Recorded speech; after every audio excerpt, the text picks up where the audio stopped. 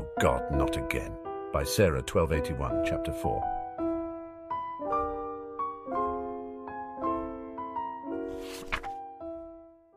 The morning of their first flying lesson had Harry a bit nervous. Not that he didn't know how to fly, of course, far from it.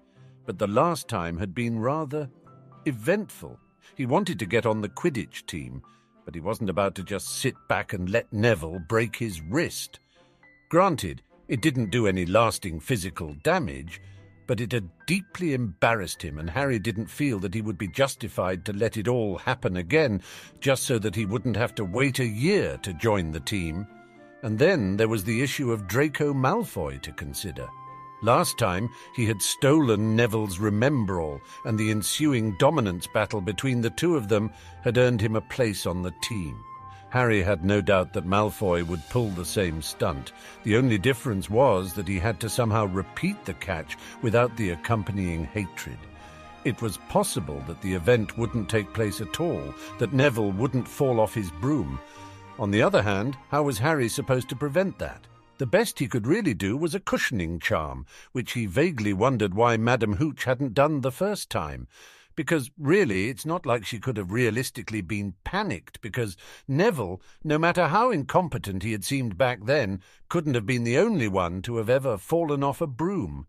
Perhaps she was a squib. He didn't think he'd ever seen her do magic. He supposed it didn't matter, though, since he, unlike practically everyone else in the wizarding world, honestly didn't care if someone was part house elf. And no, the reason he used house elves as an example wasn't prejudice, just simple logic as to the circumstances that would lead to a house elf and a human having a baby. He was jolted from his musing by Draco's arrival. Neville had just received his Remembrall, and Draco had, as before, snatched it. Harry had never found Remembralls very useful, despite what other people said. After all, what was the point of knowing you'd forgotten something if the bloody ball never told you what it was? And for that matter, who hasn't forgotten something at any given point in time? Maybe it was like Muggle mood rings. Of course, those might have even been more pointless, because chances are you already knew what you were feeling, and thus didn't need a gaudy piece of jewellery to tell you. Ron jumped to his feet, clearly eager to start a fight. "Oh, sit down, Ron, it's too early to fight," Harry complained. "I mean, we haven't even finished breakfast."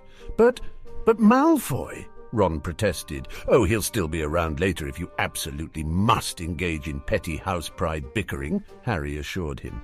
Ron looked a little cross at the dismissive mention of his apparent family feud with the Malfoys, but did as Harry asked. Harry briefly wondered why in the world the wizarding world still operated on a blood feud system, since most Muggle societies, and certainly all Western European ones, had outgrown generation-long grudges that nobody ever knew the meaning for, and that never ended until a person from both families fell in love with each other, or they killed each other centuries ago. "Thank you," Harry said. "So what are you doing over here anyway?" he asked Draco. "Was Neville's Remembrall too shiny for you to resist?" "Well, I initially came over here to taunt Weaselboy about his broom quality," Draco informed him. Harry snorted at the double entendre, which flew way over everyone's heads except Hermione's, who looked a little disapprovingly at Harry and muttered, "Boys?" Draco just looked at Harry strangely and continued, "But then I saw this. Everyone knows that only losers need Remembralls. They went out of fashion at least 20 years ago." Clearly, Draco didn't understand the appeal of retroness, but for that matter, Augusta Longbottom probably didn't know either. She was just old and thought toads were still in. "Then why did you decide that you absolutely must have it immediately and couldn't have even asked Neville first?" Harry asked reasonably. Draco trailed off, not sure how to answer that. "Draco, are you a kleptomaniac?" Harry asked him seriously. "What the bloody hell is that?" Malfoy asked, sensing he'd been insulted. "A person who is compelled to steal for no adequately explained reason," Harry replied, remembering something Hermione had told him a few years back. Or it was something like that. It definitely meant stealing a lot. In fact, Harry could probably make a good case for Voldemort being a kleptomaniac. And Dumbledore, too, the items he kept from Harry because he wasn't mature enough for things his father had had since he was a child until after Voldemort was defeated. "No!" Draco insisted. "Then I'm sure you won't have any trouble returning that." Harry smiled brightly at him. Malfoy huffed in annoyance. "Fine," he said, handing the ball back, and then returned to his table. Harry looked up and saw Professor McGonagall watching from the staff table, gazing at the scene with approval. Oh, dear Lord! If Harry wasn't careful, they might actually make him a bloody prefect. And while it's true that Harry was upset at the time, he quickly realized that Ron being the prefect instead was rather nice, as he didn't have to be up at all hours patrolling the corridors in case any students fancied a midnight stroll. Seriously, you'd think that Hogwarts'd have a better security system, but no, that's not traditional. Tradition in the wizarding world, as Harry understood it, was just what they said when their hopelessly outdated ways were questioned and served as an excuse to continue doing what they've been doing since time immemorial, simply because they've been doing it since time immemorial. "Why do you put up with him?" Hermione asked Harry once he returned his attention to the table. "What do you mean?" Harry asked. "He hasn't actually done anything yet." "And we've been here for over a week and a half," he added silently. "Well, no," Hermione conceded. "But he doesn't seem like a very pleasant person." Harry shrugged. "Unpleasant people need friends too," he pointed out. "So you're taking pity on him?" No, Harry shook his head. "I might be nice to someone because I pity them, but I would never befriend someone because of that. In fact, it wasn't even guaranteed that he'd make an effort to be civil, if Snape was any indication. Harry pitied the man immensely, and he couldn't imagine if Ginny chose to marry, say, Draco Malfoy, in true Romeo and Juliet fashion, and then he told Dumbledore something he'd overheard as a way to destroy Voldemort, and that ended up getting Ginny killed. And then, if she had a child who, due to the recessive nature of red hair and the dominant nature of dark eyes, looked just like Malfoy with Ginny's eyes and having to teach him for 6 years, even though they both hated each other, and he'd had to live with the guilt of Ginny's death for 10 whole years prior to meeting the child. And Harry had heard that Draco was planning on naming his firstborn son Scorpius, of all things. Honestly, did that man have any sense? Still, it's not like Snape would actually appreciate any effort on his part and probably think he was patronizing him. So really, why not just enjoy the animosity while it lasted? Although, note to self, should Snape, against all odds, be ordered by Dumbledore to assist in his suicide, tell Order that a Death Eater did it and then refused to talk about it, claiming trauma. "So then why?" Hermione pressed. "I just think that life would be a lot simpler if I kept my list of enemies down to a bare minimum. Malfoy could probably do quite a bit to taint my Hogwarts experience if he so chose, and I know that he endorses Death Eater views, but he's 11. He doesn't really understand it. Besides, I've always wanted a friendly rivalry with someone, and he seems like he could be a fun rival," Harry explained. "So you don't really like him?" "Not really, but then we've been here for a week and a half. I don't really know him." And it was true. Even after knowing him for 12 years, he still didn't. "Fair enough. Now, what do you mean he supports Death Eaters, as in Voldemort?" Hermione asked. Harry was a little surprised that Hermione used Riddle's chosen pseudonym, not the Ministry-approved euphemisms, but then again, she'd only been really introduced to the wizarding world 2 weeks ago, so perhaps she hadn't gotten into the habit yet, or ever if Harry could help it. "Draco's father is a Death Eater," Harry told her quietly, "and his mother supports his pureblood ideologies in principle, but doesn't want Draco caught up in all of that." "Then why didn't they arrest Mr. Malfoy if he was a Death Eater?" Harry asked. "Did I mention that St. Mungo's just happened to finally receive enough funding to build a children's wing right before Lucius was to have been tried?" Harry asked innocently. "Bribery?" Hermione asked scandalously. "Get used to it," Harry advised her. "And what exactly is pure-blood ideology? I mean, I've read up on the war, of course, and it's mentioned quite a bit in there, but it doesn't really go into much detail on what it is. They just assume that you already know," she told him. Harry sighed and ran his fingers through his hair. How best to explain? "You'll find that blood purity, like many things in the wizarding world, makes no sense whatsoever. Wizards, of course, don't seem to notice this and continue to act like it's the gospel truth. It's basically the school of thought that only those who are pure-blooded have a right to be wizards and everyone else is inherently inferior. They won't actually give any reason as to why they think that, save occasionally someone mentioning that Muggle-borns live the first 11 years of their life in a completely different culture. Note that that is exactly like saying that someone who was raised in a different country is inherently inferior because they don't understand British ways. What is a pureblood exactly? I mean, I get the whole descended from wizards thing, but how far back does it have to go? Hermione asked. Harry grinned. Technically, it means that you have 4 wizarding grandparents. My grandparents on my mother's side were Muggles, so I'm known as a half-blood. Any children I have, though, will theoretically be purebloods, despite their Muggle-born grandmother.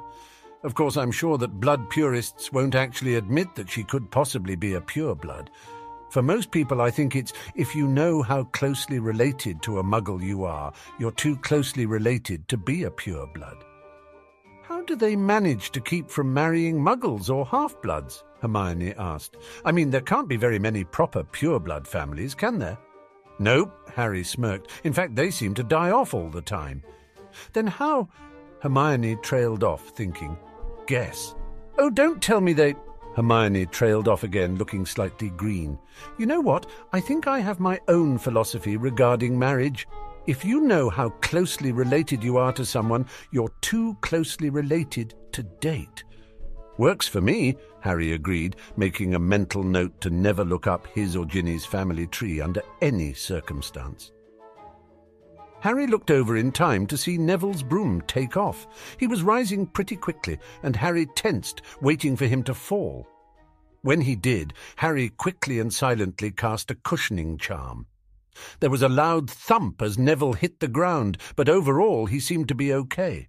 Of course, try telling that to Madame Hooch, who insisted on taking him to the hospital wing anyway. None of you is to move while I take this boy to the hospital wing. You leave these brooms where they are, or you'll be out of Hogwarts before you can say Quidditch. Come along, dear, she said, and guided him back into the building. Oh, please, Harry said, wondering how he could have possibly believed that last time. The worst we'll get is a detention. Malfoy burst into laughter when he was sure that Madame Hooch was out of earshot. Did you see his face, the great lump? Shut up, Malfoy, Parvati snapped. Ooh, sticking up for Longbottom? Asked Pansy. Never thought you'd like fat little crybabies, Parvati. To be fair, it's not like he was crying, Harry pointed out. I don't think he was even hurt. How could he not be hurt? He fell 30 feet, Lavender reminded him. True, Harry nodded, but it's not like he hasn't fallen from great heights before without getting injured. Look, Malfoy exclaimed, spotting Neville's Remembrall and rushing forward to pick it up. It's that stupid thing Longbottom's Gran sent him. I swear, Harry said, somewhat annoyed. What is it with you and that thing? I'm sure if you really want one that badly, your father can buy you one. Malfoy flushed. I do not want one.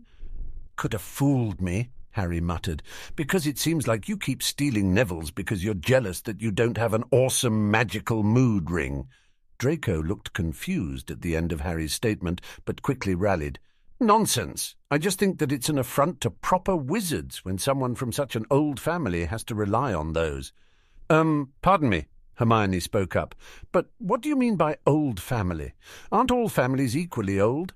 Well, yes, Draco admitted reluctantly, but I meant old pure-blood wizard family. Just checking.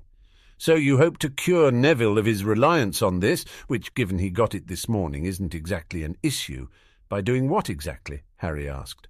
Destroying it, Draco replied promptly. The sad thing is, you probably are trying to help him in a rather twisted way, Harry remarked. I probably can't force you not to destroy it, but we could bet on who gets it. What kind of bet? Malfoy asked, intrigued. Seeker competition, Harry explained. We could give the Remembrall to someone and then have them throw it, and whichever one of us catches it wins and gets to do what they like with it. And if no one catches it? Malfoy asked. Harry shrugged. Then it'll shatter, won't it? You're on, Draco agreed. Who'll be the judge, though? We'd need to find someone impartial. I'm thinking Theodore Nott, Harry said. "You wouldn't trust anyone in Gryffindor, and I know that Nott doesn't take orders from you, so I guess that's about as close to impartial as we're going to get." "I agree. Nott's a good choice. What do you say?" Draco turned to Theodore Nott. Looking a little peeved at being dragged into this, Nott nonetheless nodded curtly and grabbed the Remembrall. Once the three of them were up in the air, Nott said, "Ready, set, go," and dropped the Remembrall. Harry and Draco, both on rather pathetic brooms, raced neck and neck to be the first to catch it.